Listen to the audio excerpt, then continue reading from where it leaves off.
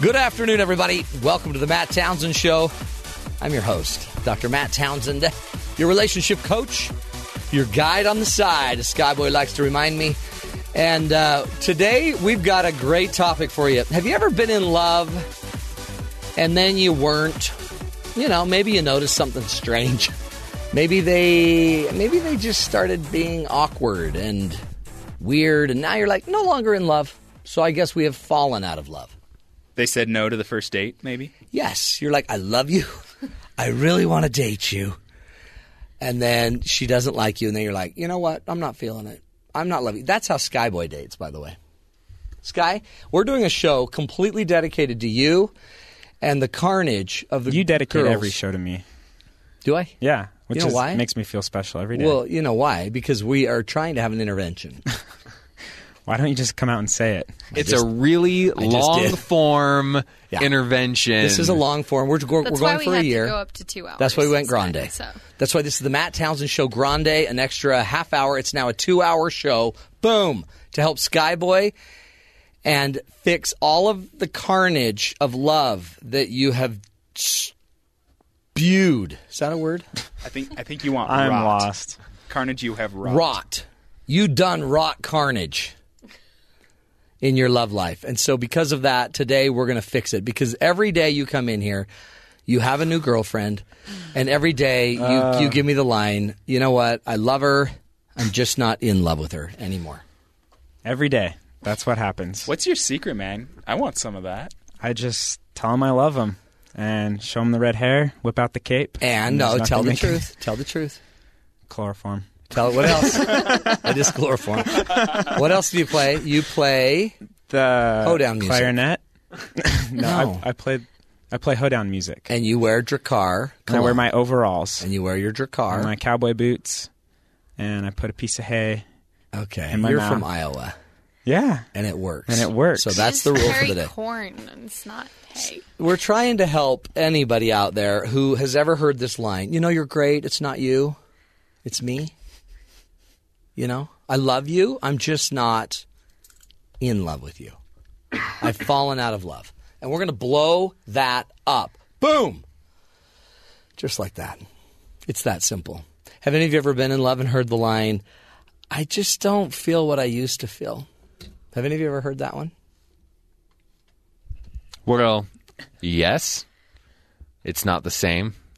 It's, I don't know. You've changed. You've changed. Have you ever said that to someone? No. Have they ever said that to you? Maybe? No, I don't think so. Yeah. I bet they have. You're like, I bet that's what they say every Okay, single time. I'm going to play you a video or an audio, but it's from YouTube. It is of a man who woke up from surgery. Now, you know these are funny. So he's under the influence, which, by the way, we all were when we first fell in love. Every one of us we weren't under like some major anesthesia or anesthetic. We were just in love, and we felt it. Oh, and it felt so real. Right to our heart. Right through our heart. This guy is higher than a kite. He wakes up from surgery, and he's talking to his wife that he doesn't know is his wife. And he thinks an angel has delivered the most beautiful gift on earth. Can we sit up at all? In a minute. I'll see if they'll lift you up, okay? Did the doctor send you? Man, you are eye candy. Whoa. Man, you could be the prettiest woman I've ever seen. That's the Are husband. you a model? Nope, I'm going to be right here with you. You eat the Who cracker. are you?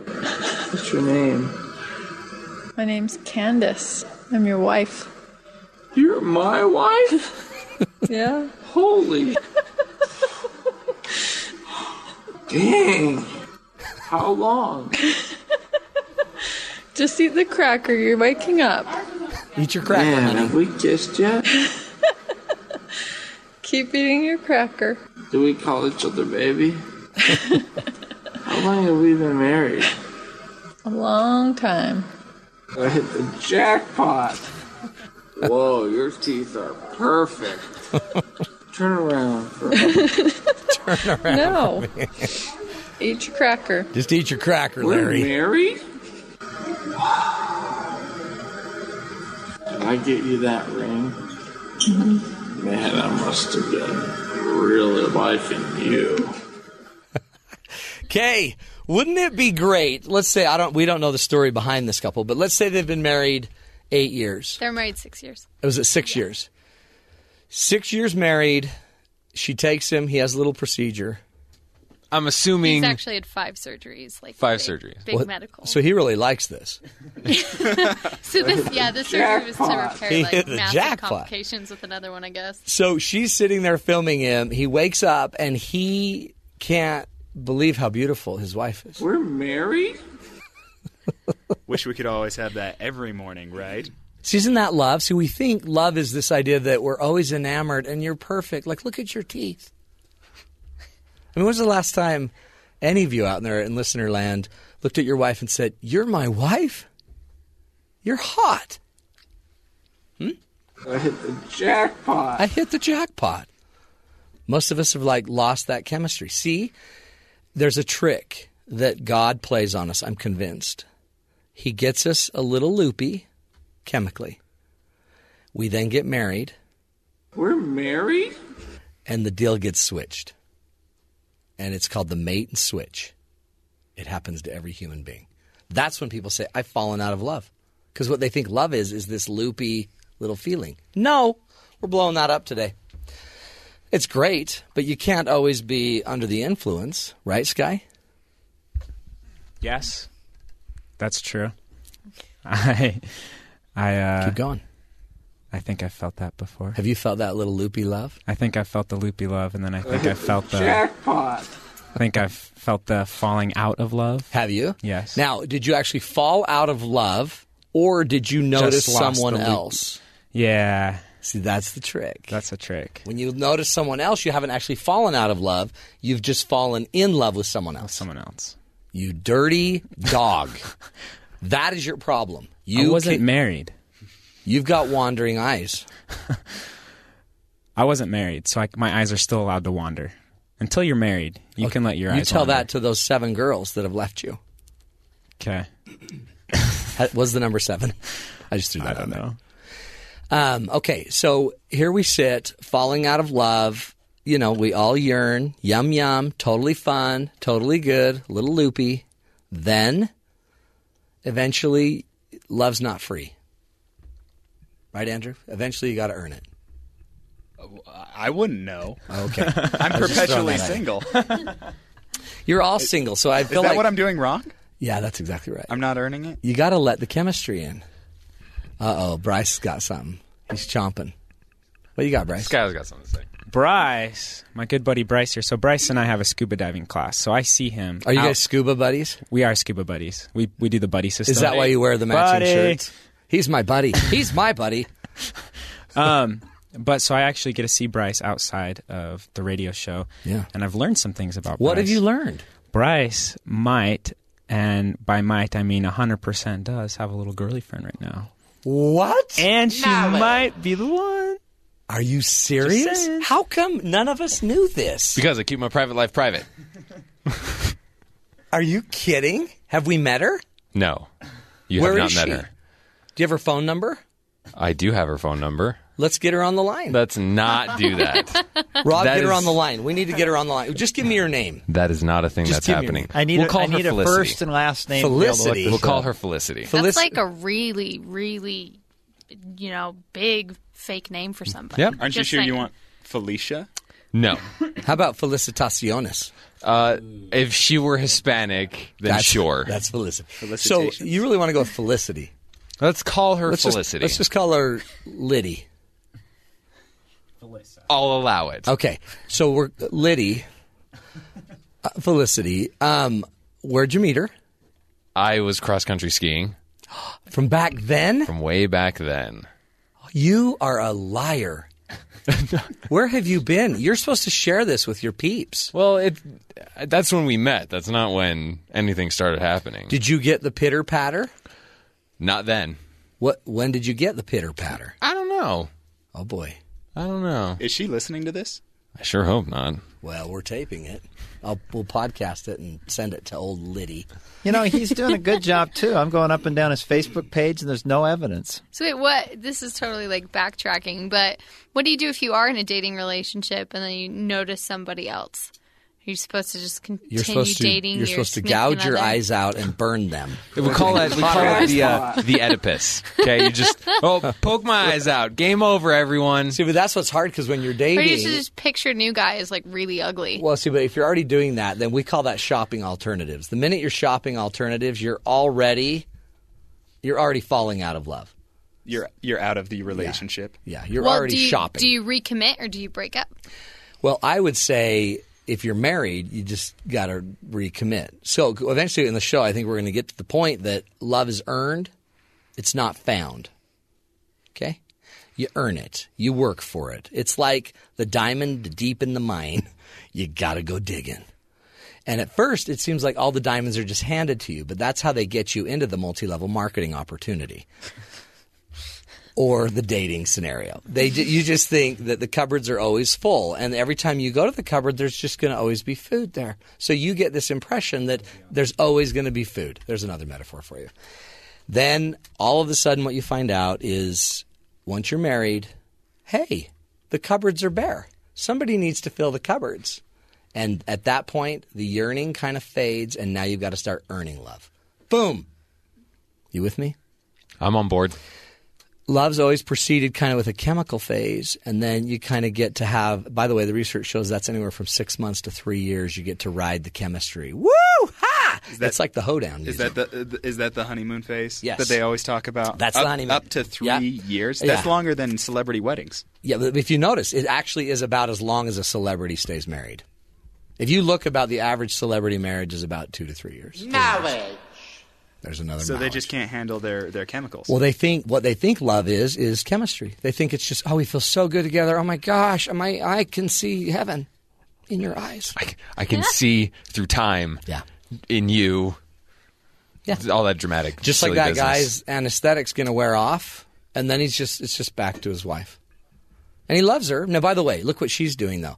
How many times? He's been through 5 surgeries. 5 times she's had to stand there, hold his hand, and listen to this serious, silly little dribble, drabble, bibble, babble that comes out of his mouth. We're married? Like that. Maybe she's the kind that responds to gifts. She might be. Or she might just be so dedicated that she's in. Now, right there, she's probably not loving having to go through another surgery with this guy. But now she's earning it. She's doing something, even though she may not feel this chemical attraction to this guy right now that needs surgery. But she's still there. She's holding his hand. She'll get him in the car. She's videotaping him while he's coming down from... She's feeding him a cracker. She's feeding the boy. I mean, she's getting covered in some really good compliments. Yeah. And she's still telling him to eat his cracker. Eat your cracker. Not, keep telling me more. Yeah. And now she is the envy of, I'm going to say, millions of women. Would that be accurate? As a woman, I would say that is accurate. Yes. Jackpot. See, he's so happy he keeps coming in the show. He just keeps injecting his voice in it. So we're going to talk today about falling out of love. And we've got an expert we're going to be having to join us later, Kelly Campbell. Dr. Kelly Campbell's going to be there, and she's going to feed us a bunch of cool information. Now, we got to do something because I don't want to move on from this. Back to Bryce. Bryce, you have this woman, this beautiful friend, let's call her, Felicity, which means what? Happiness. Yeah. It's interesting you chose that word. Well, I just picked it because no one actually has that name. You're right. Happiness. Do you know what my wife's name was? Her code name? Her code name? Helga. No. Caliente. Caliente. Yeah. Guess what that means? Hot. Hot. You chose happy. I chose hot.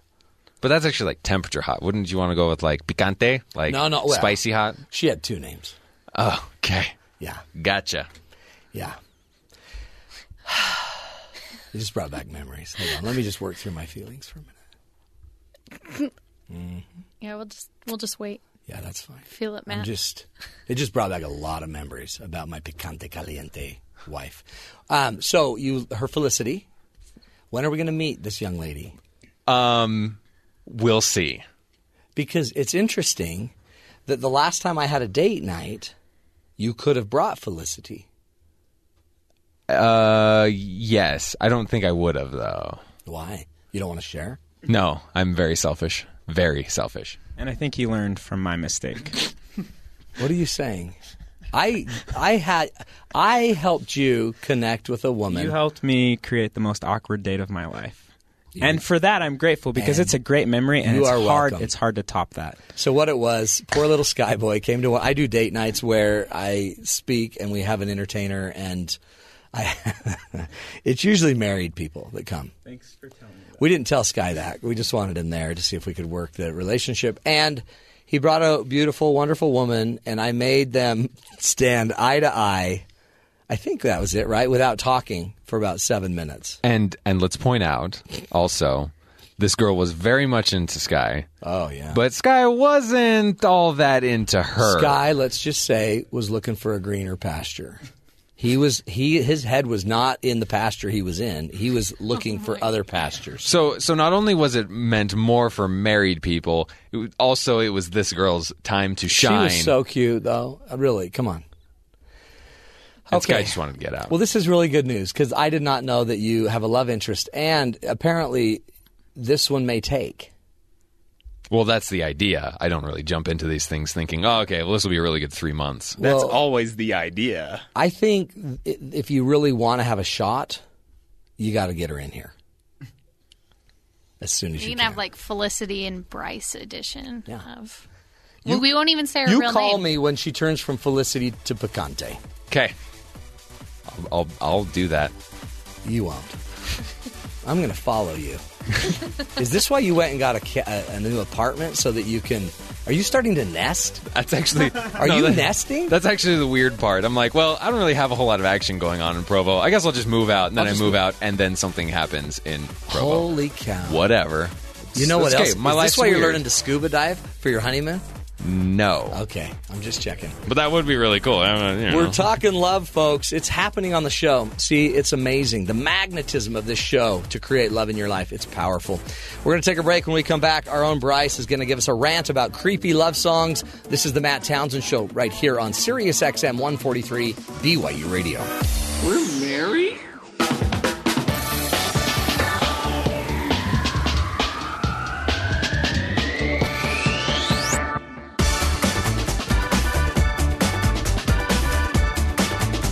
Welcome back, everybody, to the Matt Townsend Show. Love Fest 2013, we're calling this. We're teaching today about the topic of love, understanding love a little bit better. There's probably not just one type of love, which is why when we say we've fallen out of love with somebody, maybe we know not of what we speak. Because Bryce, for example, he's got a girlfriend, right, Bryce? I have one of those. And you care deeply. Indeed. This is what I would suggest you say to her, because every woman loves this. You look her in the eyes, you grab her chin with your thumb and your index finger, and you say, babe, I lubba you. That'll do it. It's very Barney Rubble of you. That's what my Nana used to say to me. Matt, I lubba you. She was right. Yeah. It's just fun to say. So, Bryce, you put together a rant. Apparently, some old love songs get a little creepy. They just don't hold up. They never did. Look, I don't want you to take this the wrong way, but I'm about to rant. This is the Bryce is Right. The times they are a-changin'. It used to be acceptable to bonk women over the head with your club and then drag her into your cave. Then later on we had to buy her from her dad with cows and goats. Some cultures just threw out the unnecessary stuff and would just tell two people, hey, get hitched. And now today we spend all this time getting to know each other and meeting parents. Regardless, the point I'm making is that our courtship rituals change. But things are a little different today. We're better at storing media like music. And let's not forget, when artists get lazy, as they often do, they'll write a love song because who doesn't love a love song? Fact is, it's an easy cash cow. But all of this combined gives us little time capsules of courtship rituals. And you know what? Some songs have not withstood the test of time. So what about Lionel Richie's Hello?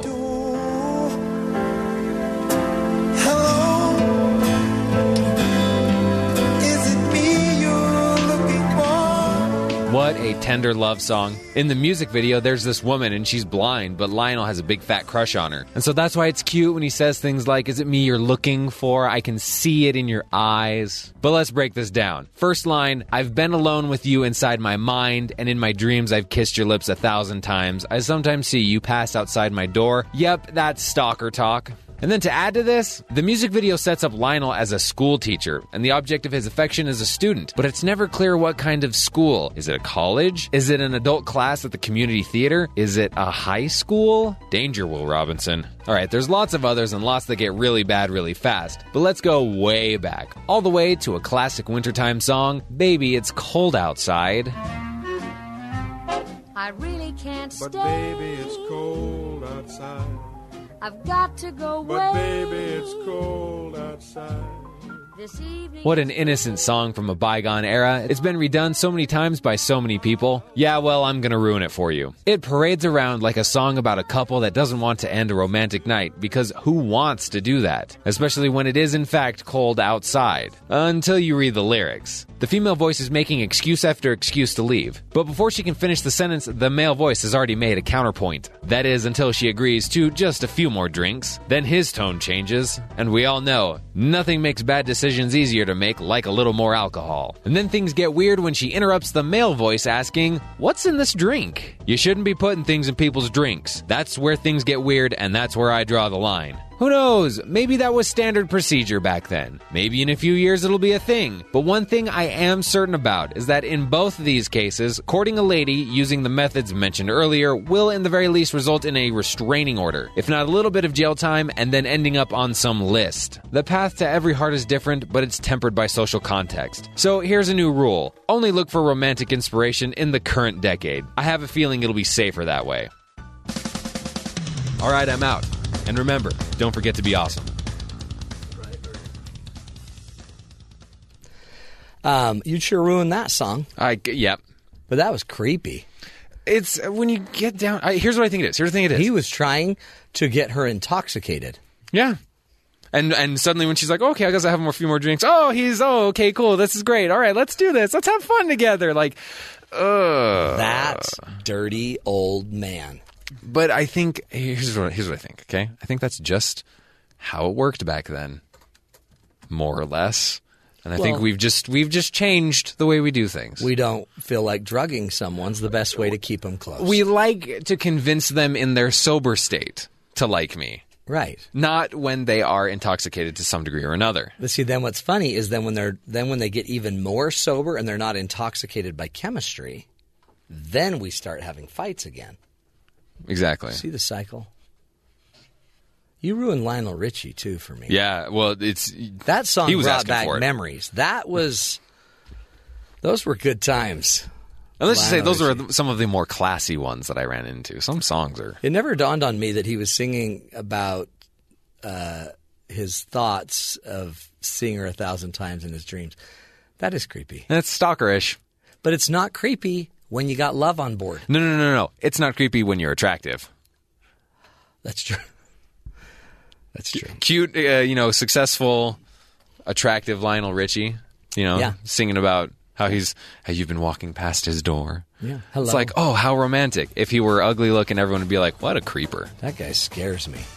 Well, I guess your goal wasn't to ruin songs. No, but I really wanted to point out that the way we do things changes. Yeah. And that's normal. Mm-hmm. I like it. Love, music. It comes, it goes. Today we're going to talk to our wonderful guest, Dr. Kelly Campbell. Will be joining us after the break. She's going to give us some insight into different stages of love. The process we go through in this crazy thing called love. This is the Matt Townsend Show. We'll be right back after this break right here on BYU Radio.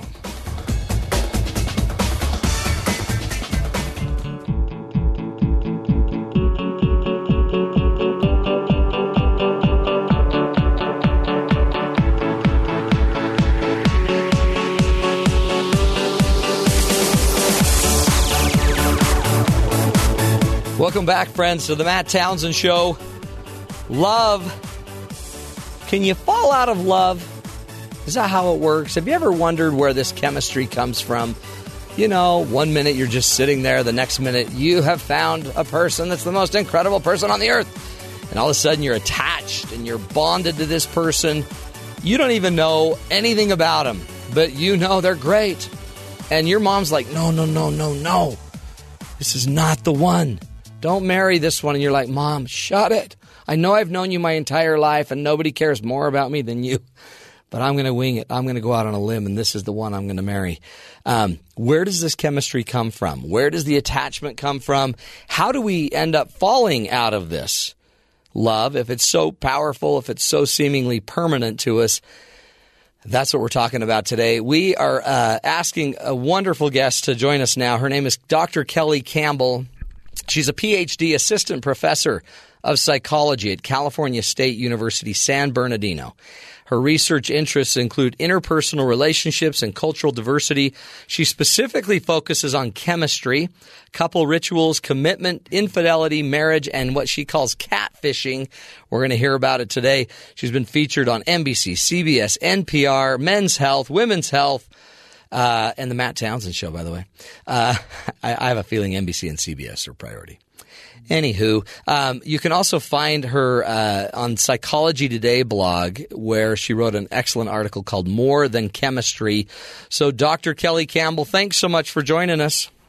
Thank you for having me back on the show. I'm excited to be with you today. You are way fun to have on the show. And I don't know if you heard, but one of our guys on the team here, Bryce Tobin, is now in a deep like of another person. He's loving-ish. He hasn't used the love word, but he's liking profoundly someone. So we need your insight. Sure. Okay. Yeah, I heard the intro, and it sounds like he's going to have that biological reaction in the presence of this person. And that's right. I think it's largely biology that's accounting for these different emotions, like being in love. Don't you think it's more Cupid? Doesn't have something to do with a chubby little naked, whatever we call him, cherub flying around shooting arrows at people?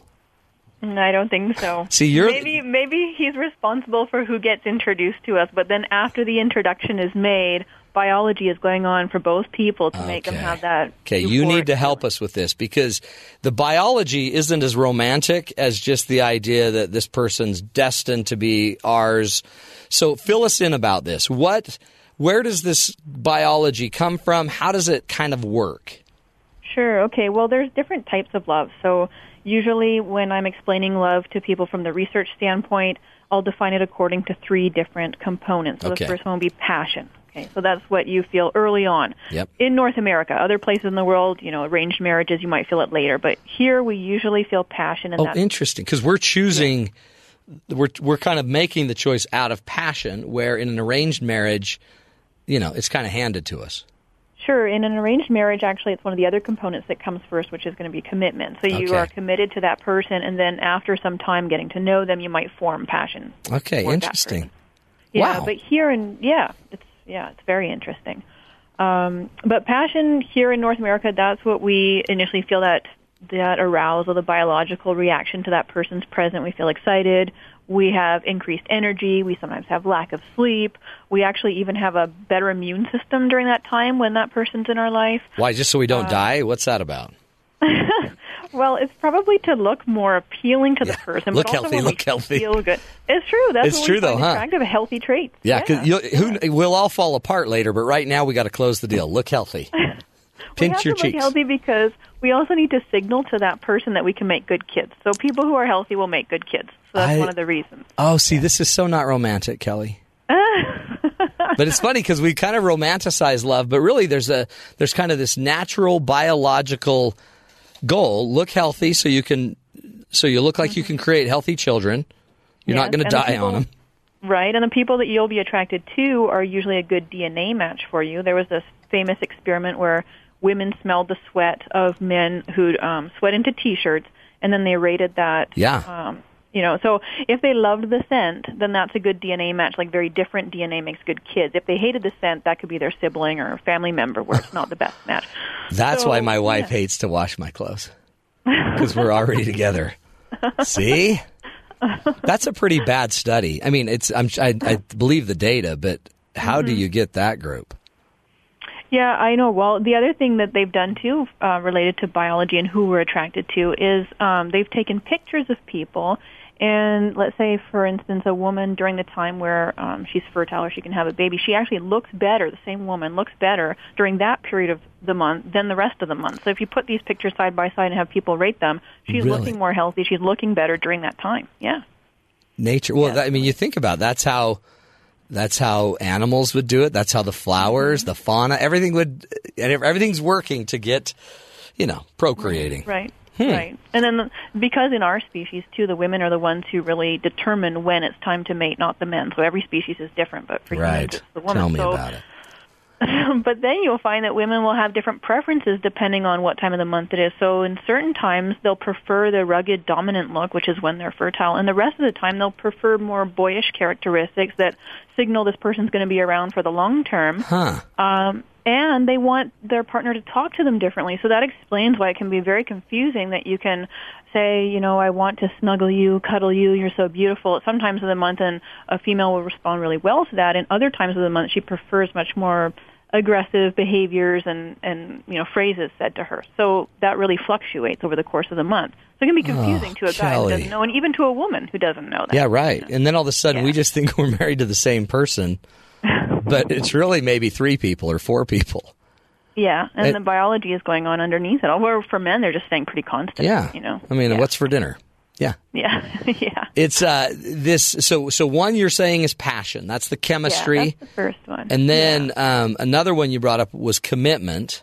Yes, and that one is the decision. So that's more conscious. So passion we can think of, when you say it's not romantic, it can be romantic in the sense that it's emotional. So we're not sitting there, when we're in passionate love, we're not rationally saying, here are the pros of this person, here are the cons. So it is romantic in that sense. But then commitment is probably, I don't know if you want to say it's the less romantic one, but it's a lot more rational. It's saying that I'm making a decision to stay committed to this person. I'm going to do what it takes to stay committed. So that means all those regular relationship maintenance behaviors on a daily basis that you're putting forth to make sure that relationship lasts. So it's a conscious effort and decision. Now, does it, and you have one more. What's the other love style? The other one is intimacy, and that can be present in both, whether beginning or end. So people who have it present in the beginning, those are going to be the people who we would say are in love. If it's not there in the beginning, you're just lusting after that person. You actually don't have a substantial relationship there.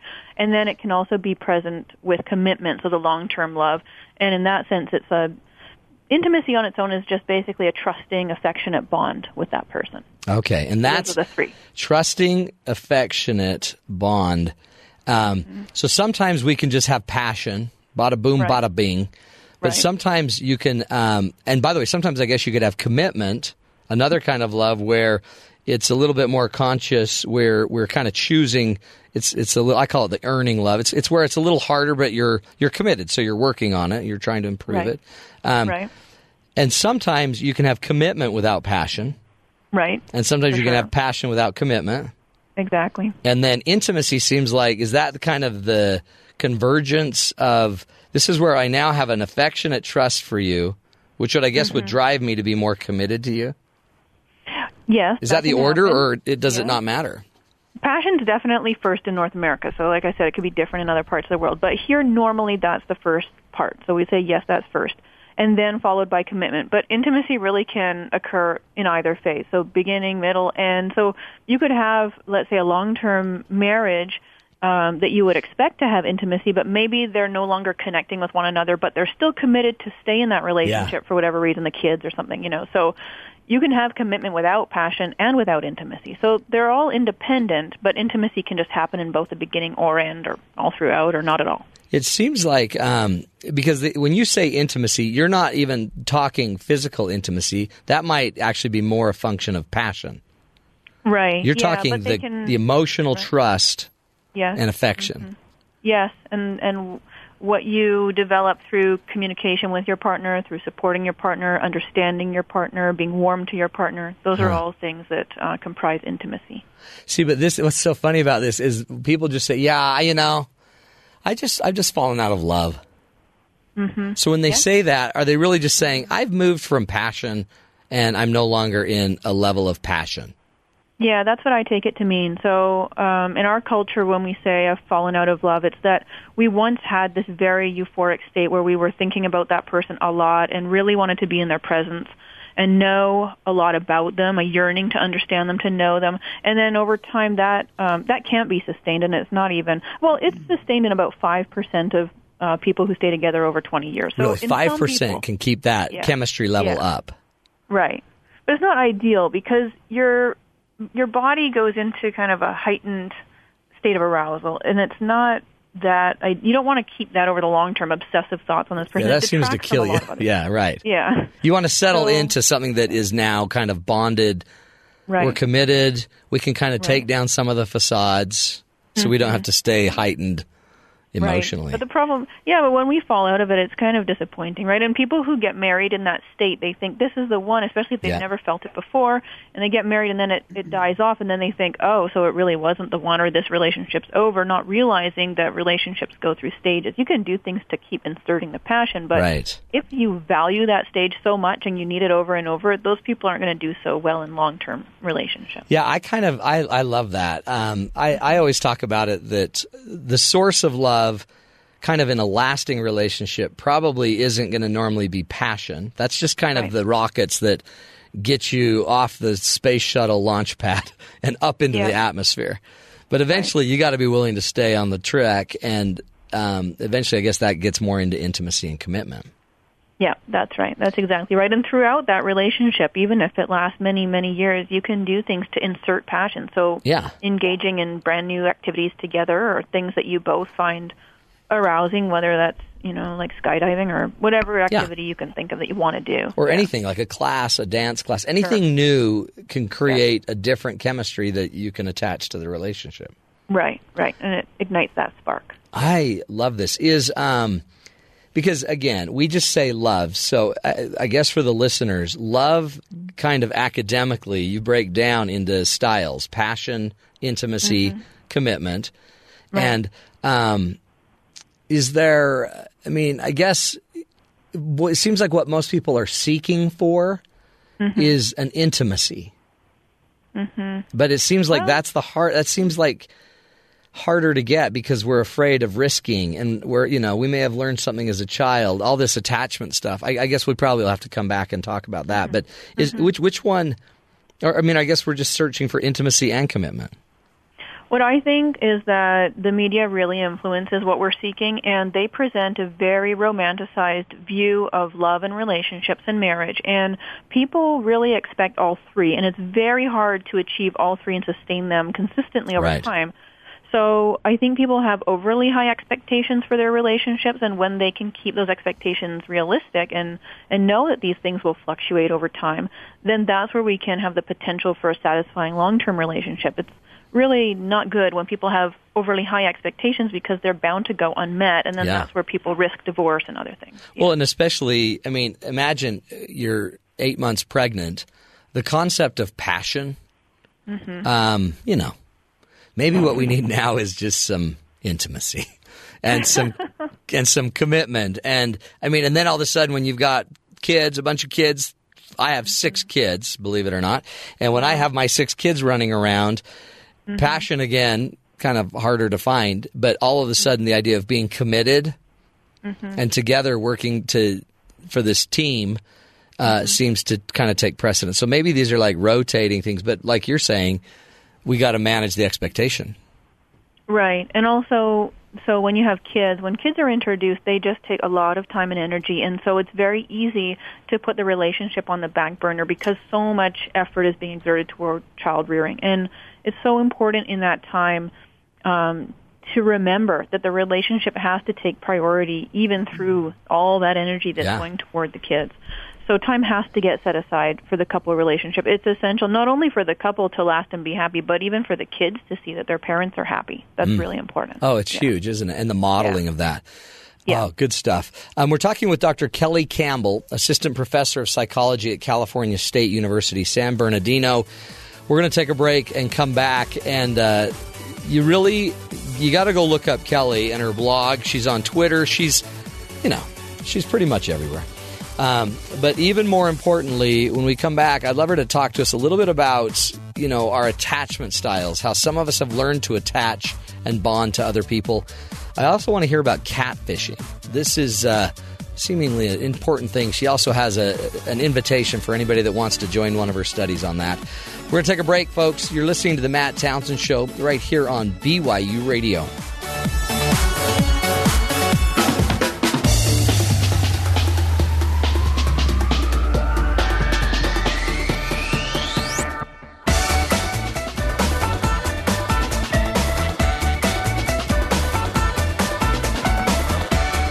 Welcome back, everybody, to the Matt Townsend Hoedown. There's our new music for the Matt Townsend Show, Mega Grande Show. Half hour longer. More ideas, more solutions, more hoedown for you and the kids. Welcome back. We're having an awesome discussion with one of my favorite academics, which I don't take lightly. She really knows what she's talking about. Dr. Kelly Campbell is an assistant professor of psychology at California State University, San Bernardino. One of her areas of expertise is chemistry and couples rituals and commitment. And we like to have her on the show. She's been featured on every major network you can imagine, NBC, CBS, NPR. She's also, interestingly, was awarded the Outstanding Junior Faculty Award in spring 2013. At her university, and the Outstanding Teaching Award in 2012. I think it's because she has some knowledge about chemistry. So she's somehow drugging the students. Is that true, Kelly? No, I'm not. I'm not drugging the students. Okay. No. I'm just wondering. You're a pro at the chemistry side. Now, so fill us in. We've been talking about different love styles. So every one of us kind of starts a relationship. We generally move through different stages. Are they stages? I guess they're stages. They can be stages, yeah. Sometimes we might skip a stage. Mm-hmm, that's true. Passion, that's kind of the chemical, emotional, non-rational state is what I call it. There's the intimacy stage, which is kind of where we have this trust and affection. It seems to be a little bit more emotional. I mean, not emotional, like I guess more. Yeah, it is. No, it is. It is emotional, but it almost seems to soothe not just the physical emotional needs, but kind of the heart. Yes, definitely. And then the commitment side, which is a little bit more heady, maybe, but now we're kind of more intellectual, and we're consciously choosing to, I guess, commit and be in. Right. Exactly, and doing the things it takes to make that relationship work. That's cool. Yeah. So again, when people fall out of love, it's probably the passion that's fading, which is normal. It's kind of the way your nature's made. It's kind of the way your body's made. Is you can't always be at this heightened state of emotional passion. But now, does our ability to bond to somebody? It's got to be something that we bring into the relationship, isn't it? Yeah. And where does that come from? I mean, we can't just blame everything on our parents with the DNA and how they raised us, can we? Okay, well, this gets into another topic I'd love to address that really relates to love, which is attachment styles. And those styles that we develop do come from our parents and from our early experiences. So explain the attachment, because some of you out in listener land may have heard of the phrase like an attachment disorder. Mm-hmm. That's what we're talking about here, huh? Yeah, so when you say, do people come into relationships with a propensity to be able to form these close, intimate bonds? Yes, they do. And so depending on the type of care you received when you were young, it will impact how likely you are to form close bonds as adults. But we won't blame it all on the parents, as you say, if things didn't go well, because as adults we can change these things, which is the good news, which is why I like to talk about it. It's not like destiny where you've been born a particular way and you can't change it. Yeah, so you're going to die. No. you can actually say, but part of it is, so just give us a sign. I see a lot of people that come through my office. I had an example. I'll give you a general example where the person really had a very, very abusive childhood. Mm-hmm. And by the time he was 9 or 10, he had to go to court with his parents. His dad kept trying to get custody, but the mom had custody. But the mom was doing virtually everything you could do illegal. So he was raised in a home where the mom was doing all this illegal, illicit behavior and activity. And he probably saw everything you can imagine. It was a drug house, prostitution, you name it. At age 8 or 9, he was liberated and was freed from his home and was able to go live with his father and a stepmother. But he kept saying, I'm fine. I mean, it was fine. I made it out. Look at me now. But he probably has, in fact, I know he has issues of how he can connect in. So he kind of stays out a little bit. He doesn't open up to the level of intimacy that you probably need.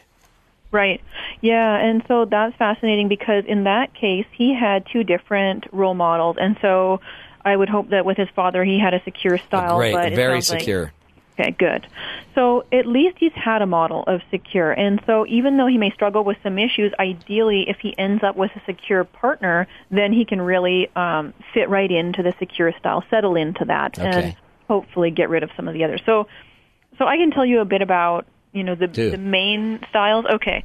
And there's a famous experiment that's been used by researchers to assess style. So it's not about sweaty shirts, is it? No. Okay. No, it's not. But it does have a strange name. It's called the strange situation. So let me describe kind of each style and then what happens with that experiment, because it's a way for us to see within only a few minutes to know the child's style. All the things that are going on at home are expressed there in the lab. So the people that are listening, could they kind of do this with themselves? Can they think through this scenario and relate it to themselves? Yes. Okay, cool. Absolutely. And parents can do this. This is the most important information for parents because they're determining their child's style, so they need to know this information. Cool. Okay, so the first type, which is the best type, is secure. And what happens there is that when the children are young, little babies and toddlers, when they express that they have a need by crying or saying something, then their parent consistently and accurately responds to their needs. And warmly. So let's say the baby's crying. Well, usually it's the mother we talk about, but it's whomever the primary caregiver is, arrives swiftly and consistently and then knows how to meet the needs. So does the baby need something to eat, drink? Does the baby need to be changed? Do they just want to be cuddled? What is it? And so they continuously do that. So in this famous experiment, what happens is the primary caregivers bring in the babies or the toddlers to the lab, and they're instructed to play with the toys with their child. Then the parent is instructed to leave, and we watch to see what happens. What does the baby do? And then the parent comes back after a minute or two, so we don't want the kid to be too distressed. Right. And they're instructed, go cuddle your baby, calm it down, make it feel secure and happy again. So with the secure children, they happily play with their parent leaves, and now the child is left with the researcher only and shows signs of distress. So they might start to cry a little bit. They might look at the researcher saying, where did my parent go? They might go toward the door. If they're old enough, they'll start moving chairs to look out windows and asking the researcher for help. So they have a toolkit of ways they can get their needs met. Oh, interesting. Yes, it's fascinating. Then the parent comes back in the room. They've been instructed, go comfort your child. So that's what they do. They pick up their child and they comfort the child very well. They're good at meeting their kid's needs. The kid will calm down, and then they resume play with the toys. So that's a secure style. So they can handle the moment of loss, and they just go to their tool set. They go to all their little ways of getting comforted. Right, exactly. And then as adults, those people, they're also going to be secure. So when they get into a romantic relationship, they're going to express their needs. So when their partner doesn't do something that they expect, they'll say, I really wish you could have done it this way, or in this scenario, it could have been better like this. And if their partner doesn't respond to their needs, they're not going to stick around for the long term with that person because they expect their needs to get met. Okay. So, interesting. So and these wouldn't be the people that would stalk you. No. Okay. No. A secure could turn insecure, but it's rare. Yeah, right. So, okay, cool. So that's a secure attachment. Okay, yeah. Let's do one more, and then we'll have to take a break. Sure. Okay, the next one is the opposite. It's avoidance. So with these kids, their parents have not met their needs. They've been neglectful or barely there. And so in the lab, the parent is instructed to play with the toys, but the kid doesn't really care that the parent's there, so they're playing relatively independently of the parent. Then the parent leaves, the kid looks to see the parent go, but also doesn't care because the parent's not really good for much. It doesn't meet their needs, so it doesn't even cry when the parent goes. It keeps playing with the toys. Parent comes back and is supposed to comfort their child. Again, the kid does not care. They've been picked up, and instead of looking at their parent, they're looking back at the toys, reaching for the toys. So they've learned that their parent is not a source of need fulfillment. They've come to rely on themselves, be more independent. And then as adults, those people can be one of two ways. They can really want an intimate relationship but be very scared because they feel people don't meet their needs, Or they can go the other route and say, you know what, I'm fine on my own, I'm independent, I meet my own needs, I actually don't want an intimate relationship. And those people can be very happy. So it can go either way with the avoidance. They could also, I guess, be in a family and be the one that kind of is the wallflower that never gets involved, gets intimate, and gets connected. Right. They're not comfortable being dependent on others or having people depend on them. Interesting. Isn't it interesting? And it's something that starts as little as just how you're raised. Okay, so far we're talking secure attachment and avoidant attachment. Right now we are talking with Dr. Kelly Campbell, Assistant Professor of Psychology at California State University, San Bernardino. And we're going to come back and learn more from her about these attachment styles. We're also going to wrap up a little bit of our talk about love styles as well, passion, intimacy, commitment. And if you have any questions, we'd love to take your questions for Dr. Campbell. 1-855-CHAT-BYU. 1-855-CHAT-BYU. Give us a call. We'll get you on the line and she can answer questions about your love life. This is the Matt Townsend Show right here on BYU Radio.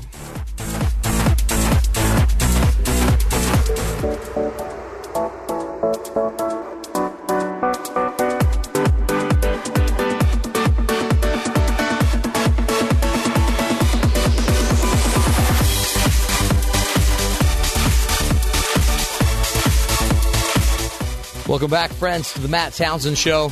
Love Fest 2013, we're calling this. We're going to get Sky Boy back in the saddle of love, aren't we, Sky? That's what I'm hoping for. Don't you think Kelly's fascinating? Yeah. She knows her stuff. She does know her stuff. And she doesn't talk like a professor. That's nice. I don't know what that means because that makes it sound like we don't like professors. But she's smart and she knows about this love stuff because you know why? She studies it. Kelly Campbell, Ph.D., is joining us. She's an assistant professor of psychology at California State University, San Bernardino location. Her research interests include interpersonal relationships.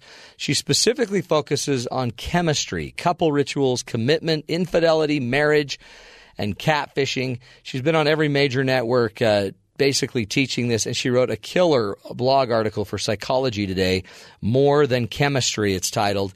So if you want more information about that, just go look up Psychology Today, More Than Chemistry, or just go ahead and look up Kelly Campbell, Ph.D., and you'll see her all over the internet. Kelly, welcome back, my friend. Thank you. You're so nice with that intro. It's a big intro. It's like your whole vitae is huge. Here's the deal, Kelly. We've talked about this bonding thing we call attachment, our ability to connect in and to feel safe and secure. You've been going through some different attachment styles, right. Secure attachment, avoidant attachment. Are there more? There's one more. What's that one? Okay, that one's anxious ambivalent, so it's kind of like a mix between the two. Okay. So with that one, the children have received inconsistent care. So sometimes their parents are there for them, sometimes they're not, or maybe sometimes the parents are warm, sometimes they're mean or neglectful. And in that case, so then we were discussing the strange situation experiment, what happens. So with the anxious ambivalent children, their parents are playing with the toys, and then the parent will leave the room, and the anxious ambivalent child has learned that the longer and louder that they cry or make a fuss, then the more likely their parent will be to return. So rather than having, like, do you remember the secure one had this toolkit and they cry a little bit and they have other ways of getting their parent back? Well, the anxious ambivalent, they go from 0 to maximum. So when their parent leaves, they just go to the max, crying and throwing a fit, and that's what they've learned, that will get their parent back. So when their parent comes back, they've been instructed, go comfort your child. And what we see with those kids is that the parent isn't too good at comforting them. And so they never fully calm down. For many minutes that go by after they started playing with the toys, the child still is demonstrating some signs of discomfort. The parent just wasn't very good at it. They're awkward, and they didn't know how to do it. And then so when those people become adults, what happens is they've learned that people will inconsistently meet their needs. So if they meet someone and they go on a date and they had a great date together, they say, oh my gosh, this is really a person that is good at meeting my needs. I really want to hold on to them and I don't want them to go. So they really push to make more plans, to be close very fast. And what usually happens there is that the person feels a little bit repelled from that behavior because it's too much too soon. They're like too needy. Too needy, exactly. And then this reconfirms their idea about what people are like. Sometimes they're great, sometimes they're gone. And these different patterns that we have, no matter which style you have, it is a self-fulfilling prophecy. So whatever your expectations are about how people will behave, you really expect those behaviors out of people, and you treat them in a way that elicits those behaviors. So if we're unaware of our style, this can go on repeating itself lifelong. I've seen it in so many clients, and it's you but they're not throwing the fit, right? The baby would throw the fit and cry till they get their attention. These people throw adult fits. They get mad, they get angry, they're loud. Right. In their face. Yeah. Or quiet. Constantly. Yeah. Texting all the time, right? Sending like 10 texts. Where are you? Where are you? Insecure. Yeah. Isn't that? And honestly, so when we sit here and we say we're falling out of love, it would make sense if you're married to somebody or dating somebody that's an anxious, ambivalent attachment style, and they're so needy and so controlling and so in your face and so reactive or whatever, it would make sense you'd fall out of love. It would make sense you'd start pulling away and want to be free. And really, it may have just simply been because one partner doesn't know how to attach you in a healthy way. Right, exactly. And we don't want to feel that our partner is not going to be okay if we're not around. We want to know that they are good at meeting their own needs and they're perfectly fine without us, but that we add something to their life. So the anxious ambivalent type is giving us the opposite message. It's saying that they need us. They're very needy. But what you also pointed out earlier is these are correctable. I mean, these aren't. You're not just doomed to, just loneliness the rest of your life. Right. That's why I love talking about this topic, because it's so fundamental. It impacts our relationship and it's changeable. So we need to become aware of our style. There's you can do some online attachment style surveys, and then you can learn what your style is. And once you know what your style is, if you have an insecure style, you can start to enact secure behavior. So you could read more online about each of these styles, learn what secure people do, and then do your very best to start mimicking those behaviors. And one of the easiest ways that we can switch from insecure to secure is to get paired up with a secure partner who's patient enough to stick through those periods of time when we are transitioning into the secure style. Yeah. But that is one of the very quickest, best ways, is if we can get paired up with a secure person. Well, and it's funny because we don't always see all these patterns when we're in the passion love style, because everything's so chemical. But as the passion fades and you have to start kind of working and serving this commitment level of closeness, then all of a sudden a lot of these start to come out more. And it's interesting. You don't even know how secure your partner, what their style is, but to have two anxious ambivalents, that's got to be like a nightmare. It's almost got to be like two cats in a rocking chair factory just running around afraid that they're going to get hurt and then making each other mad. Right. It's not the most stable, right? Yeah. So definitely these partners pair up together in different combinations. And so, some combinations are better than others, but ideally we want secures partnered with secures, and really about 60% of us are secure. So most of us have that style. Really? Is the number that? But only 60%. I mean, when you think about that, that's so interestingly, divorce rates are 50% or 48%, 47% or whatever. I mean, that's 60% is pretty telling. It's pretty important.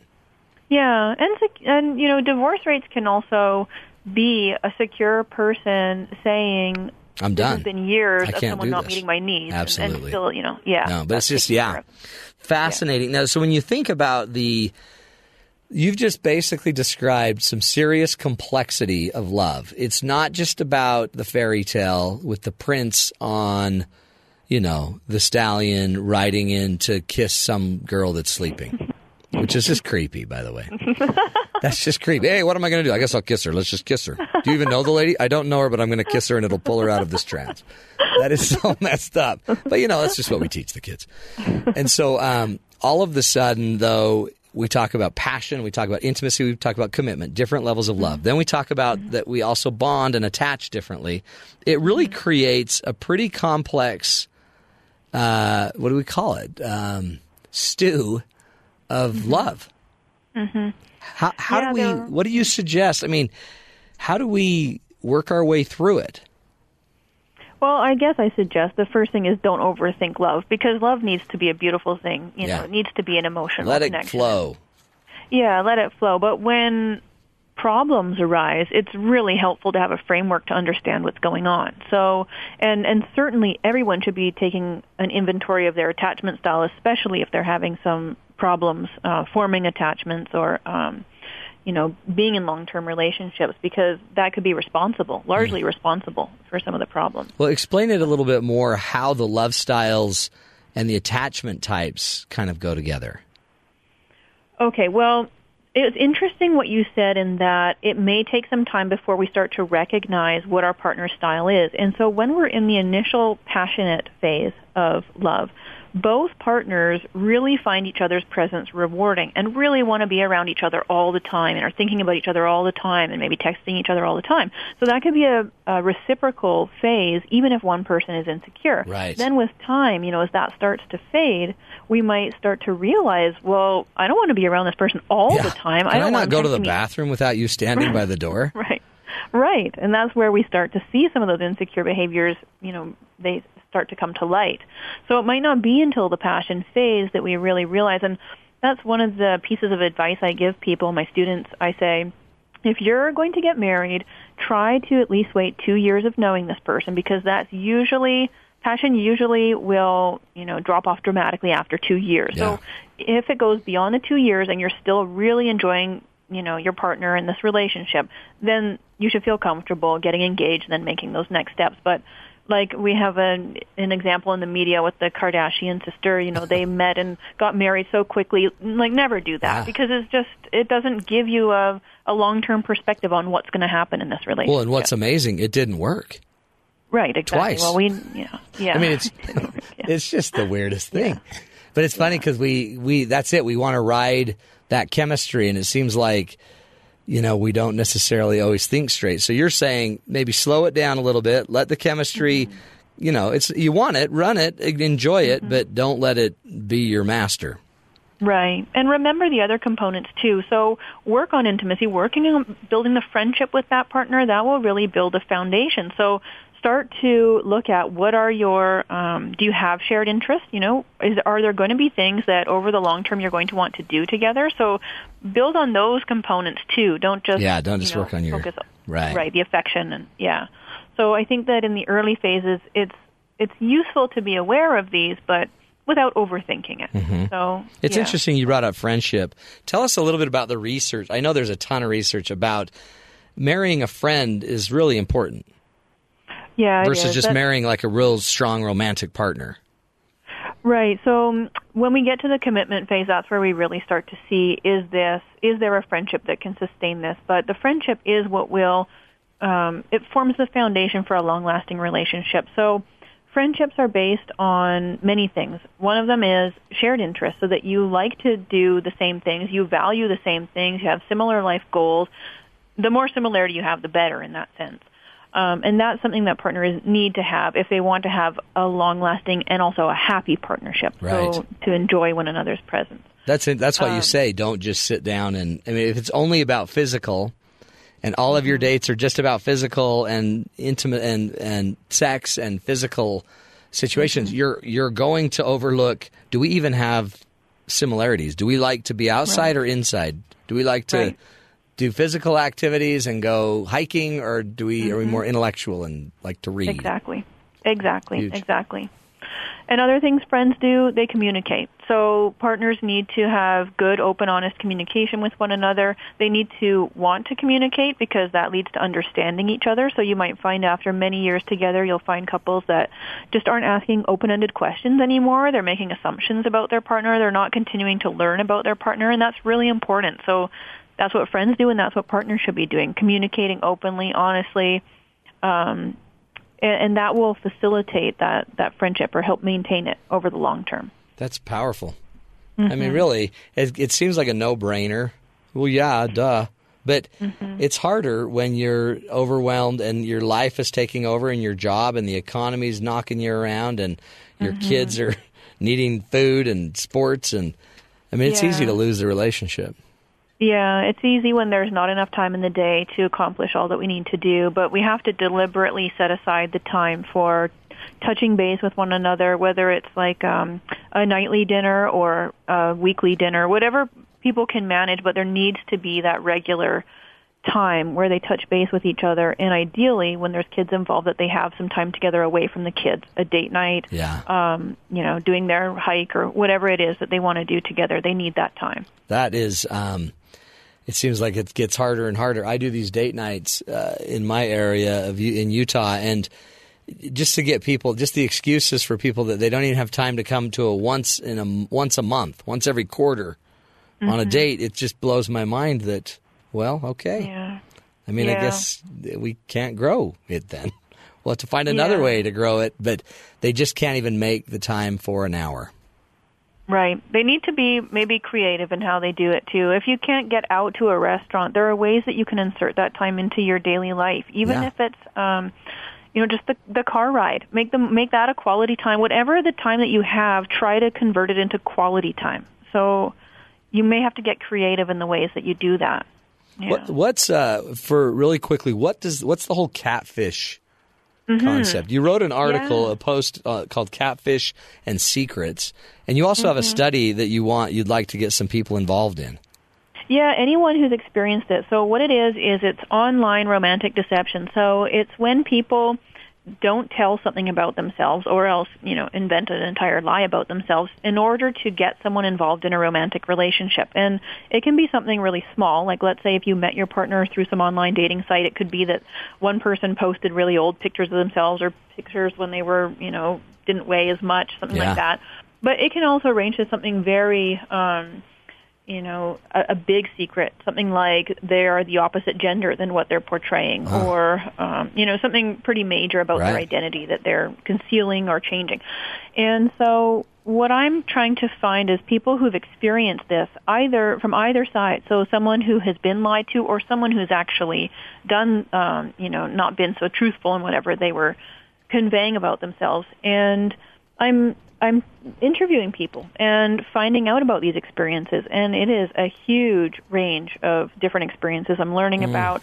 There's an MTV show called Catfishing. There's a documentary called Catfish. It's based on the same premise, and I'm doing it from an empirical standpoint. So rather than one story here and there, I'm actually, researching the masses, like thousands of people, so I can start to look for patterns in how come some people become victims to this, why do some people become perpetrators of this, and that way I can summarize the findings empirical and get it to the public. Where can they go to take that test, or to give you the feedback? Sure, they can go to my Psychology Today blog. So the blog, as you mentioned, it's called More Than Chemistry, and they'll see one of the posts there is called Catfish and Secrets, or Secrets and Catfishing, and the study link is right at the bottom of that post. So if they've experienced it, go ahead and click on that link, and there's an online survey, and there's a place they can fill out their contact information, and I'll be the one to call them and do an interview with them. Oh, that's huge. I've been catfished before. I had a guy from Africa that said I could get $20 million. Right. If I just gave him, but this wasn't an intimate thing. This wasn't a relationship. He just said I'd get $20 million. All I have to do is give him $1 million. What do you think of that? I hope he didn't respond. Well, no. I did. But once I got my money back. It wasn't a big deal. Anyway, I don't know if that's catfishing, but it sure felt like it. You are the best, Kelly Campbell, assistant professor of psychology at Cal State University, San Bernardino campus. Thanks so much for your insight. We're going to have you back, I promise, because we need more insight.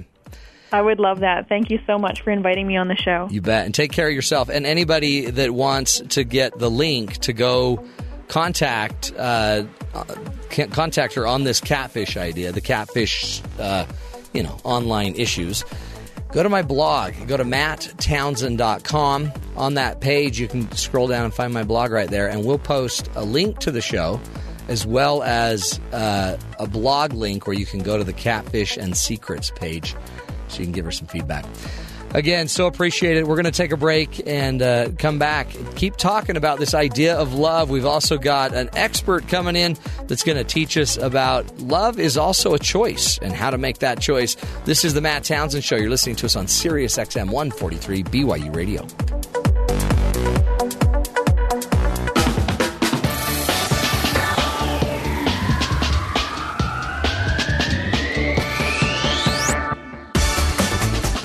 Welcome back, friends, to the Matt Townsend Show. We're trying to understand love on this program today, giving you the tools you need to understand your crazy love life. And nobody's got a crazier love life than our own Dr. Colonel Rob Sanders. Oh, yeah. If only I had the kind of money celebrities had, you know? Because I could do a lot of damage. I don't know if you've noticed, but celebrities' love lives are messed up. Yeah. So you have been doing some research to figure out celebrity marriages gone wild. Yeah. Should we hit some big-name weddings that didn't have a good ending? Here we go. Some pretty music there. I'm going to cry. From the acting career of Elizabeth Taylor. You remember her wedding? Oh, which one? To Larry Fortensky. Oh, yeah. That one kind of burnt out fast. Well, poor Larry, I guess he was just a regular old construction worker. Yeah. They met while she was at the Betty Ford Center, which I think that's rehab, isn't it? Yeah, it is. And he was probably redoing the wing. He was trying to fix the doors and the windows at the rehab center. How much do you think back then a construction worker would make? Back then? Like $20 an hour, maybe? Yeah. So if the wedding, Elizabeth Taylor to Larry Fortensky, cost $2 million, how long at $20 an hour, not counting taxes, would it take? I've done the math on this. Have you really? Okay, so if he makes $20, they spent $2 million on the wedding. Yeah. 40-hour work week. Plus you got to count rehab. So that's, $2,100,000. Well, just talking the wedding itself. Okay. $20 an hour. I don't know how many hours. 1,000, 2,000. Well, break. It makes it 100,000 hours, doesn't it? Gosh. 100,000. It comes out to 48 years of work. Yeah. I bet you she paid for it. I think so. You think? I bet you he didn't. Bride's family pays. So yeah, bride's family pays. He probably bought the ring. Yeah. That was probably. It's probably $500. Somebody got at Sears. He better just up to you. Recognize this voice here? Yeah. Who's that? That's what's her name from that show that you love? Judy Garland's daughter. Daughter, right? Black hair, Liza Minnelli. Yeah. Which, by the way, there's a joke in that show I never caught where somebody in the background singing New York, New York, and she just rolls her eyes and goes, "Oh, everybody thinks they're Sinatra." Exactly. She married a man named David Gast. Uh-huh. David Gast was a producer in Hollywood or something, wasn't he? Yeah, I think so. So extravagant, people were comparing their wedding to the Grammy Awards. 850 close friends and relatives attended. Man. But they won up to close friends. That's a lot of friends. I think they won up to Elizabeth Taylor on her wedding because Liza Minnelli invited Elizabeth Taylor to be her matron of honor. Oh. Isn't that cute? Was it all at the rehab center? No, well, that's a good question. I don't know. I don't think it was. Guess who was the best man? Michael Jackson. Michael Jackson. Yep. I was there. Yeah. You were? Along with Diana Ross, the Doobie Brothers, and Donny Osmond. Let me just tell you, party. Yeah. That is a party. Hey, in fact, Donny Osmond the Mormon was nothing says party like the Osmonds, Osmonds, he knows BYU Radio. So how long did Elizabeth Taylor's marriage to Larry Fortensky last? We're going to go with, are we talking hours or months? Years, actually. Years. I'm going to say 2. Not quite. 5. Wow. She actually got 5 out of that. But months, Liza Minnelli to David Gast was? 6 months. Close, 16. Maynard. They got a year and a half out of it. What did they pay for that wedding? I don't have a price tag on that, but you figure, well, I know Elizabeth Taylor, her wedding, the dress was $25,000. Well, for sure. So, but that doesn't hold a candle to this wedding here. And we've seen a new one of these just in the last few years, but this one takes you back to 1981. His name was Charles. Oh, yeah. Charles and Di? Yeah. Yeah, that didn't go so well. What's the price on that wedding? $12,795,000,000. $48 million. Are you kidding me? Now, to give you even... Dude, you give me $48 million, I'll guarantee I can keep you married. Well, even daily... Anybody out there in listener land, $48 million, I'll guarantee you'll stay married forever. Even daily sessions. Or I'll give you half of your money back. So, to give you a perspective, $48 million to most of us sounds like a big chunk of change, and we don't have something to put in perspective. Inflation adjusted, that's $110 million. That's enough to build 15 Walmarts. Really? One wedding. Wow. 750 million people watched it on TV. I'd rather have a Walmart. And the marriage ended in 1996. Oh, wow. In 19 what? 1996. They got to 1996. So it was about 15 years. Matt, did you just say you'd rather... 15 years isn't awful. No, I mean, in terms of length of marriage, it's not. That's twice, not awful. yeah. But it still ended. But Matt, did you just say you'd rather have a Walmart? I'd rather have 5 Walmarts than an expensive wedding. Mm-hmm. Than a wedding. I just had an expensive wedding for my daughter. I'd rather have a Walmart. Really quickly. I knew it was cute and all. Your Walmart can pay for the wedding. That's right. Plus, you get all those deals. And when it rains on a Walmart, it's not a big deal. True dat. Good point, Bryce. What else you got? Really quickly. Yeah, here, one more here. Talking about bling. It was a wedding between an NBA star and somebody who's famous for something. I don't know. Oh, Kardashian? Oh, yeah. Chris Humphries. Yeah. Oh, what could possibly go wrong with that? I don't know. Well, now 72 she has a child days with later. Man, so it worked out. So 72 days that's later. All they got. That yearning phase. But the diamond. Yeah. The bling. Now, to give you an idea, my brother got engaged. He has bought his fiancée a 1.2 carat diamond. Man. We all admired how Holy huge cow. that was.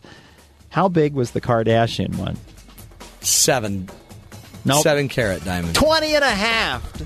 What? You know Over what? 20 It's carats. Fake. It's fake. Did she like give the it marriage. back when the marriage ended? I don't know if she gave it back. That's probably caused Something a that fight big, right I'd there. keep it, you know? Man. So, love, isn't it great?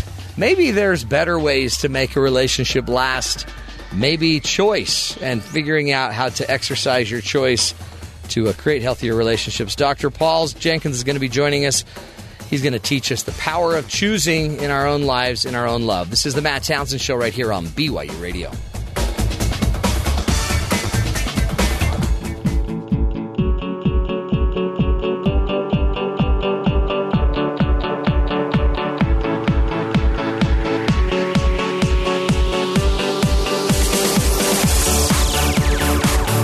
Welcome back, friends, to Love Fest 2013. We're talking love. We're trying to understand love. And who knows love better than our next guest? Dr. Paul Jenkins is joining us. Great friend, great mind when it comes to relationships, coaching, and love. Dr. Paul Jenkins. How Thank are you, you, brother? man. You really, you know your stuff. It's the love show today. Today's the love show. And we just had on our excellent guest. Did you hear our earlier guest, Kelly Campbell? I caught about half of that. She's smart and knows her stuff and has been doing the research on a university level. But we want to ask you something, because when you hear the term or somebody say, I've fallen out of love. Mm-hmm. Now you do marriage and family stuff all day long. I do. So when you hear a couple say that, or a guy or gal say that in your office, what's your thought? Where do you go with that? It kind of irritates me at first. Yeah. Do you want to karate chop him? Well, because it displays a very limited understanding of what the concept of love is. Right. So you've got the romance, the passion, you've got all of that part of it. Love is so much more complex than that. And as I was listening to your last guest, as she was talking about how that passion is going to pass after a while, and then what? Yeah, then what? Well, see, if it's, but we like the metaphor that we lose it, like it's, like it's a basket of tennis balls. Either you have it or you don't. I lost the balls. Yeah, I lost them. They're gone. So, when you were introducing this segment, I heard you say something about love as a choice. Yeah. What if we were to look at it as an attitude? Ooh, I like that. Okay. Yeah. Now, attitude is a misunderstood term, too. Yeah. I have a friend named Mike Schlappy. I don't know if you know Mike. Great guy. He wrote a book called Shot Happens. Yeah, he was one of our first guests on the show. I love it. Tell him why he wrote the book. Okay, so at the age of 14, yeah, Mike gets shot in the chest. Yeah. Point blank range. His buddy picked up a revolver off of the table there. His dad was an off-duty police officer. Well, he was a police officer, but this was his off-duty service revolver. Shot him in the chest. Boom. I mean, not intentionally. It was an accident. They thought the bullets were out of it. But kids, as you're listening to this, he was a stud. Be he careful. Was a basketball player on the basketball team. Athlete. Yes. Yep. Student body president, I think. Just all kinds of great stuff going on for Mike. And now, suddenly, in a moment, he's paralyzed from the chest down. Yeah. Okay, what are we going to do with this? So in Mike's book, Shot Happens, he talks about this concept of attitude. But it's in a whole different way than I had heard before. Yeah. He went to a neighbor who was an airline pilot because his editor, Thomas Cantrell, gave him a little heads up. Hey, there's more to attitude than you think. Because how many people in wheelchairs are going around talking about attitude? Right, yeah. Everyone's got that. So he says, let's understand what this word is. He goes to his neighbor who is an airline pilot and asks him, what is the most important instrument in the cockpit? And this pilot responded, it's the attitude indicator. Oh, yeah. Okay, not altitude. No. Yeah, you'd think altitude would be important. Well, you're thinking flying. But attitude in an airplane. And attitude is the position of that aircraft relative to the horizon or the earth. Yeah. Okay, how important is that? If you're in a nose-down attitude, you're in trouble. You're going into the So we don't want to speed up. Stuff. Yeah, you're going down. Yeah. Right? If you're in a nose-up attitude, then you're going to be gaining altitude as well. So the attitude is the position. So what if we apply that to this love conversation about love? What's your attitude about love? So somebody comes in and says, I'm out of love, or I've fallen out of love. I'm nosing down. My attitude is not one of love. Okay, is it sounding different now? Yeah, totally, yeah. How do we fix that? Got to How about an attitude adjustment? Right. Recognize it's time to adjust. Yeah. Course corrections. Yeah. But see, don't you think people think, well, no. See, love is natural. It shan't be adjusted. Right. It needs to just be if it is. If it's meant to be, it'll happen. Have you ever heard? Like, these things drive me. Yeah. Because it's funny because we don't fall out of love with our kids. Like, we're not, Jimmy, I got to let you go. I don't like you anymore, Jimmy. Your mom and I have talked about it, and we're just. It's not you, it's us. I'm sorry. It's not we working don't fall for us. out of love, but we do with our love I've heard interests. something like that. Yeah, parents do want to do that. But you've got a great point. Why is our attitude different toward our kids than it is toward our spouse? See, we think it's a different love. Like, we think there's passion versus commitment. So she talked about 3 different loves: the intimate love, the commitment love, and the passion. We think love in a marriage is just kind of more passion. We think love with our kids is more, I guess, commitment, more intimate. Yeah, but we've differentiated. What if we look at it as an attitude? Blood. So what if we look at it as an and notice attitude, which means position, and attitude is not how you feel. Yeah, right. It's not like the traditional pop psychology attitude determines your altitude kind of thing, even though in an airplane it really does. If your attitude's up, you're going to get at altitude. It really does, doesn't it? So choosing that position. Now, what position will I take toward it? So, Matt, we had a fun experience last week. My wife and I try to do a date every week. Yeah, cool. I think we learned that from you. That's smart. Well, yeah, you just learned it because you have a PhD in this. So, here we are. We got 96 years between us. Wow. And we choose to do a 5K for date night. Why? How cool is that? Is that cool? Because that just seems horrible. That seems like I would have done a movie attitude, Matt, and some nachos. Well, but the reason that feels cool to me is because of the gratitude that I feel when I realize that we have the choice that we can actually do that. Oh yeah, that's cool. Yeah, you and have the health afterwards to do we that. Go out for dinner, Twinkies, instead of to the emergency room. Love that. No, that's cool. How awesome is attitude. That? So there's probably 500 runners in this race. And the gun goes off, and we all take off, and it's just this massive bodies positioning and running and but it's 5K. Yeah. Okay, so 3 miles later, guess what position I come in? How many did you say total? Like 500. I would say you're easily first or second. So you're going to guess first, right? You run like a gazelle. Yeah, right. I'm going to say I would guess first, but then I'm going to really go down. I'm going to say 200. Okay. And I don't know the exact placement that I had, but it was not first. Darn it. But you didn't care. And also, it was not last. So how did I do in that race? Well, it depends on my attitude. The position I take toward it.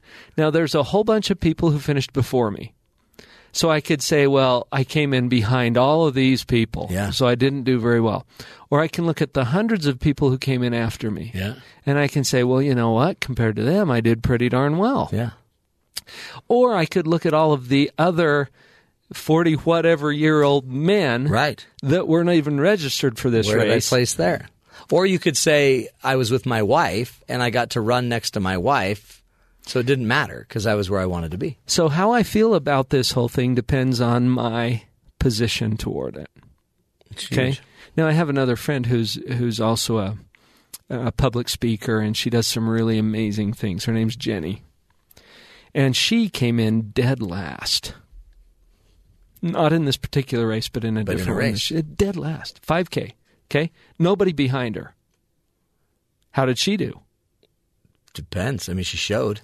She came. She showed. And does it make a difference to you to know that she has cerebral palsy? See that? Look at that. Right, yeah. How did she do? And by the way, and it makes a difference to me. It may not have made a difference to her. I mean, even just, like, I didn't show up. Even if I knew about that 5K, I wouldn't have showed up. And what about all the people who tell these stories to themselves in their own mind about, I can't do that. Mm-hmm. And then Jenny shows up. Oh, man. Can you imagine? She not only enters this race, she finishes. That's cool. And it was like an hour later or something like that. Yeah. Who cares what time she came in? So the position determines the feeling. Right. Okay, so now if we tie back into love, what are you looking for? Are you looking for that feeling? Yeah. Change your position. Change how your feeling will change. It will follow. It's got to, really. I mean, so how do you go about changing? So if you're going to change, I guess, how do you change the feeling? How do you change if you're sitting with a spouse that has let you down and you think, man, I thought we were going to have more than this. And you're disappointed. Or if you see, friends at work and the girls at work laugh at all your jokes and all the girls at work think you're incredible. And that's the shift. Huh? That's why we fall out of love, because I go to that attitude that, these people are different or better. You take a different attitude, of course you're going to go in a different direction. It's amazing. Of course you will. Yeah. So taking the position that this is bad, that I'm disappointed, that I don't feel as good as I could, or whatever it is. Okay, notice that's a position. Yeah. Can you imagine... Psychologically, this is a fundamental principle. Can you imagine something better than what you've already got? Well, see, some people would say, "Oh, yeah." You absolutely can. The guy can. at the mall, and they've got someone. Some people have that, but see, the problem with that is you don't know that person. It's an illusion, and that's why I say this is an imagined. Yeah. Okay, it's an imaginary thing, and you can always imagine something better than what you currently got. When will that stop being true? Never. Yeah. When you achieve a certain number in your bank account? Yeah, right. No, because you can always imagine another dollar in there. Yeah. So this trips people up, and then they take the position, I'm way behind, see? Yeah. Because compared to all of that stuff that's better, this doesn't look too good. This isn't happening. Right. So it's a position that they're taking. Well, is it possible also to take a position that, look at all these hundreds of people I'm in front of? Right. Like me in that 5K. Yeah. And to feel good about where I am. That's a position. And I take a firm stance on the fact that that's a choice. Oh, absolutely. So the choice is the comparisons you make. The comparisons you make, the judgments that you declare. Yeah, whether it's positive or negative, whether this partner that's not giving everything you want is that an enhancement? Is that a benefit? Is that... What partner would give you everything that you want? Or could? It's not possible to fulfill all of your wants. Right. And honestly, you'd be a monster. Yeah. We'd create a monster if we gave you everything. Everyone that's ever raised a child knows that. Well, just thinking that way makes you somewhat monstrous. Uh-huh. Well, that's and so look at that positioning. Mm-hmm. My positioning is I deserve everything. More, and what I'm getting is not enough, and it's not good enough. Yeah. And then you take a look at, well, what am I getting? Mm-hmm. Okay, what if we took that position? And this sounds like a psychological trick, and maybe it is, but really it's an understanding of how your mind works. Yeah. You are taking a position. You're taking an attitude. Mm-hmm. You're choosing an attitude either way. That's attitude neutral, attitude up, attitude down. Exactly. And you're just saying, if you're going to look at your marriage or your relationship, I probably wouldn't choose the attitude down. It won't serve you. Which one serves you best? And if you take a nose-down attitude, you're headed for the hard stuff. Yeah. Just like in an airplane. Yeah. Well, and even if it's not all hard, that's all you're adjusted for. Right. You know what I mean? Because you're not going to see everything. So we're going to always start discerning only the bad, picking up only the negative data, attributing everything negative to your partner. Because that's the position you've taken, and that's now what you're open to receive. Yeah. I call that arrows in versus arrows out. So when I adjust that I need to work on, I could sit there and see how everything isn't working for me, arrows in. Or I could sit there and see, what am I offering my spouse? Well, I do the dishes, I do the... Right, and you're sitting here angry. Right. And you're bemoaning and hating and not showing the love. So what are you offering instead of what is your attitude? That's powerful. Excuse me. It's that drink you just had. Yeah, that magic elixir. What you're talking about there is so powerful, because what this means is we literally get to choose how we feel. Now, it's not direct, because we choose it by choosing our attitude, our position. Yeah. And then that position determines our feelings. Yeah. And then now tell me with this, because some people out there are going to say, okay, so let's get this straight. I've got a dirtbag husband, attitude down, by the way. I've got a dirtbag husband who's judgment not giving and assessment. Me, it's not the data. But he's not giving me what I need, and you're just telling me to go be positive about it. Yeah. Okay, the short version? Uh-huh. Yeah, because what other choice do you you're have? Getting it. Hate it. Now, again, so I always say differentiate between ends and means. It doesn't mean you have to stay, and it doesn't mean it's ideal. It just means it's what it is. So adjust. It's what it is, right. So we got two things that we're working on. We're working on evaluating what is. Yeah. And we're working on creating what will be. That's right. That's the action. That's what everyone wants, is they want to get to the action, the result. And of course you can imagine something better. Yep. That's to direct your creative efforts. Right. Because what do you want to go create? Something better or something worse than what you already got? Right. Duh. That's right. But even just because you can imagine it doesn't necessarily mean right now you know how to do it. So, which is one of the reasons to stick this out a little bit longer. Or that you should use that as a judgment for where you are. Exactly. To say, look how far behind I am. Look how terribly I'm doing. Look at all of the stuff I don't have. Yeah. And how big is that list? Oh, man. Because what you don't have is always more than what you got. See, that's huge. See, Dr. Paul, but it's so personal, isn't it? Because then we look at our friends and we go, I just imagine these women that go get on Pinterest or go get on Instagram, and they're sitting there seeing, oh, well, her husband's got money and they've bought a boat and they go boating and she's skinny, and we just start seeing, and we build this attitude of everything we don't have. Of look how far behind I am. Yeah. Now, this has another unwanted effect, because when we get into creation mode, how likely are we to go be productive if we're feeling inadequate? That's right. No, we're not. Or depressed or discouraged. No. In fact, see, that takes the energy out of it. Isn't that it? It's so and then we're more likely to go create a bigger mess. And then all we actually have data of, because that's all we've been aggregating, is what we don't have. So Exactly. So all we really know how to create is what we don't have. It sounds so heady. It's so real. We're talking with Dr. Paul. We're going to take a break, come back. Dr. Paul Jenkins is joining us in studio, helping us understand where the feelings come from and some of the behaviors that are associated with love. We're going to take a break. We're coming right back. This is the Matt Townsend Show right here on Sirius XM 143 BYU Radio. Welcome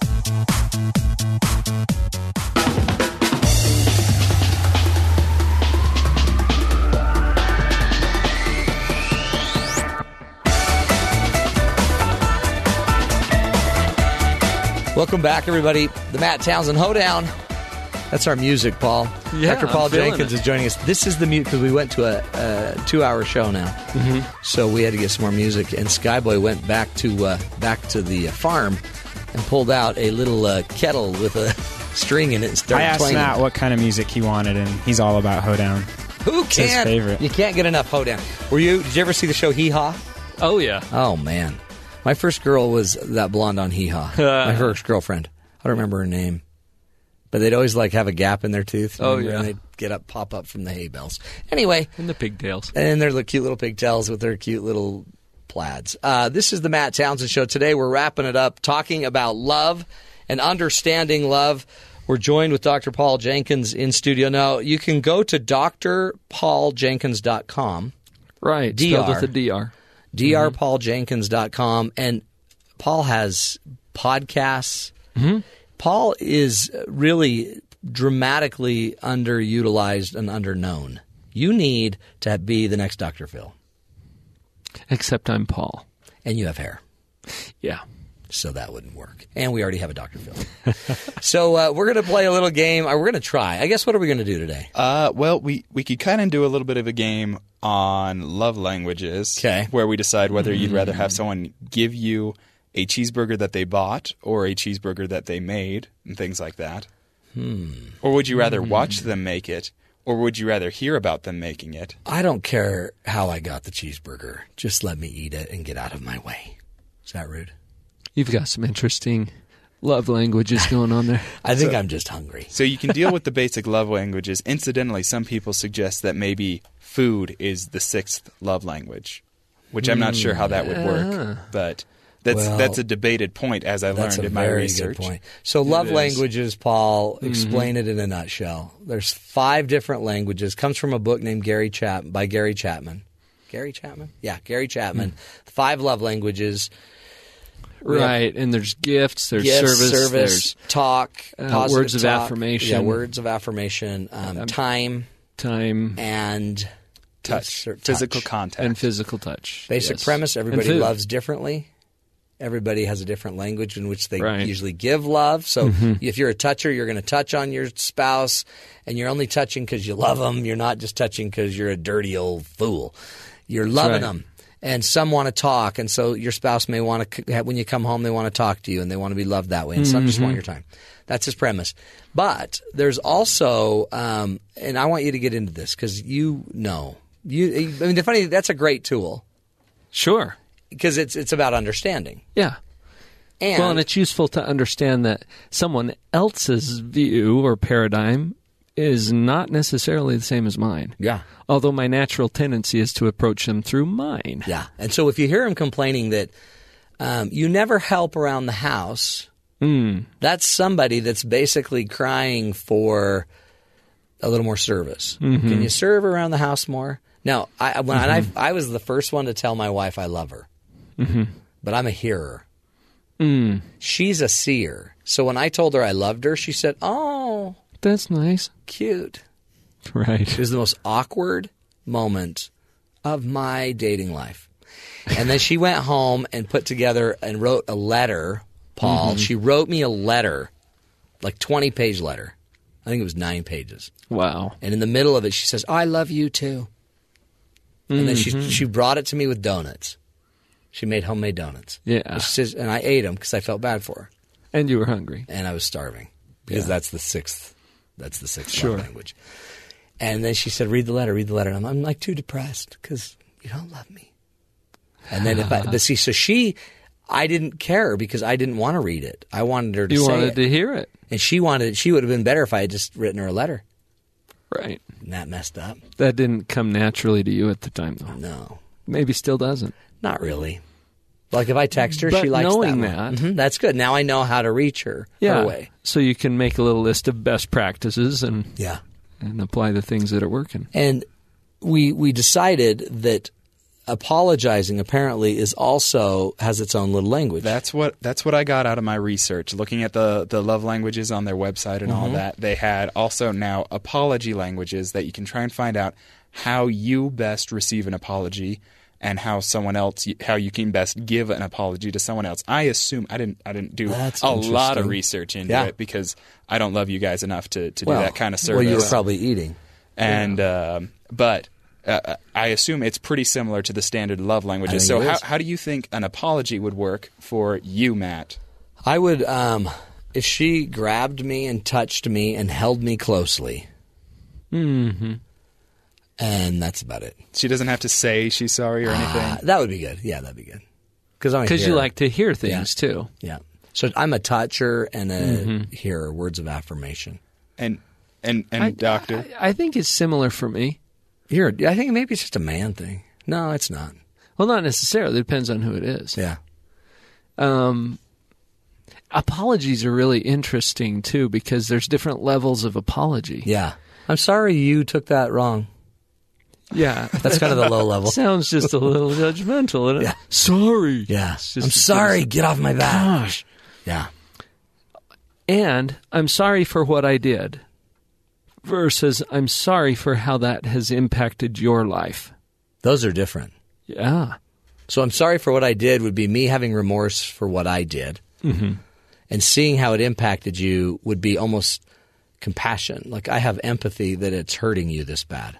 Right. And sometimes I guess we need both of those in an apology. And that acknowledgement shows the empathy. Yeah. This is coming from some work done by Dr. Scott Halsman. Love the man. Yeah. He just came out with a book in May called The Secrets of Surviving Infidelity. Oh. Can you imagine apologizing for that? Yeah, I'm sorry. Yeah. So this is coming from some pretty high-level apology needs and making a distinction between those two and then delivering that in a language that makes sense. It's huge. Give us, you got 15 seconds, Dr. Paul Jenkins. Number one key to staying in love, in a love you've committed to. The number one thing in my mind would be to take a positive attitude toward that relationship. In other words, see the good. Mm-hmm. Nose up. Nose up. Get pointed in an upward direction that allows you to see the good in it, feel grateful for that, enjoy that for a while, and then move on to improving it. And let that teach you what to do next. Right. Let the positivity teach you. Because then you'll choose the loving thing. Love it. Dr. Paul Jenkins, go check out his website, go check out his podcast, Dr. Paul Jenkins, drpauljenkins.com. Thanks for joining us, Paul. You're the best. Thank you. This is the show, my friends. That's it. Done. Now we understand love, and Skyboy will now go and pursue ladies without offending. That's the goal. That's the goal. This is the Matt Townsend Show. Thanks, everybody, for joining us right here. Again, we'll be back tomorrow on BYU Radio.